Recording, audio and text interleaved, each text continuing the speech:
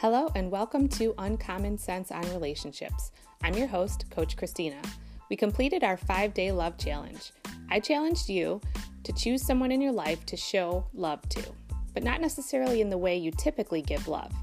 I asked you to love that particular person in the way they feel love and show love.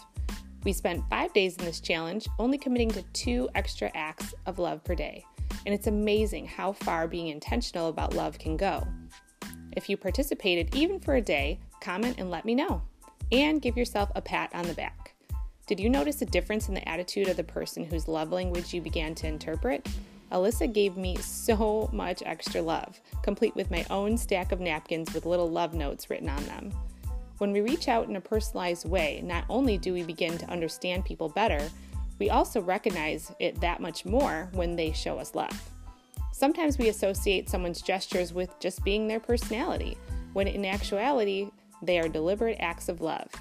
When we don't make the choice to go out of our way to love, we often miss the love surrounding us. This is true for me in regards to God's love as well.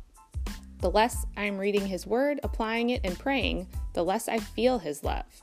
It isn't because He loves me any less. It means I'm not in tune to Him. We've all seen the movies, 2 people in love, their love is tested and one person or both feel neglected or unloved. After reflecting, their hindsight vision shows them every detail they missed. It's so cliche, but it's a reoccurring theme for a reason. For this 2-minute takeaway, I want to remind you, as I'm reminding myself, to step into someone else's way of loving. Make a habit of it. Not only will it allow your gift of love to be felt by them, it will also help you open a blind eye to their love that you may have overlooked. Lastly, enjoy the positive chain reaction this little step will create. I hope you've enjoyed this episode.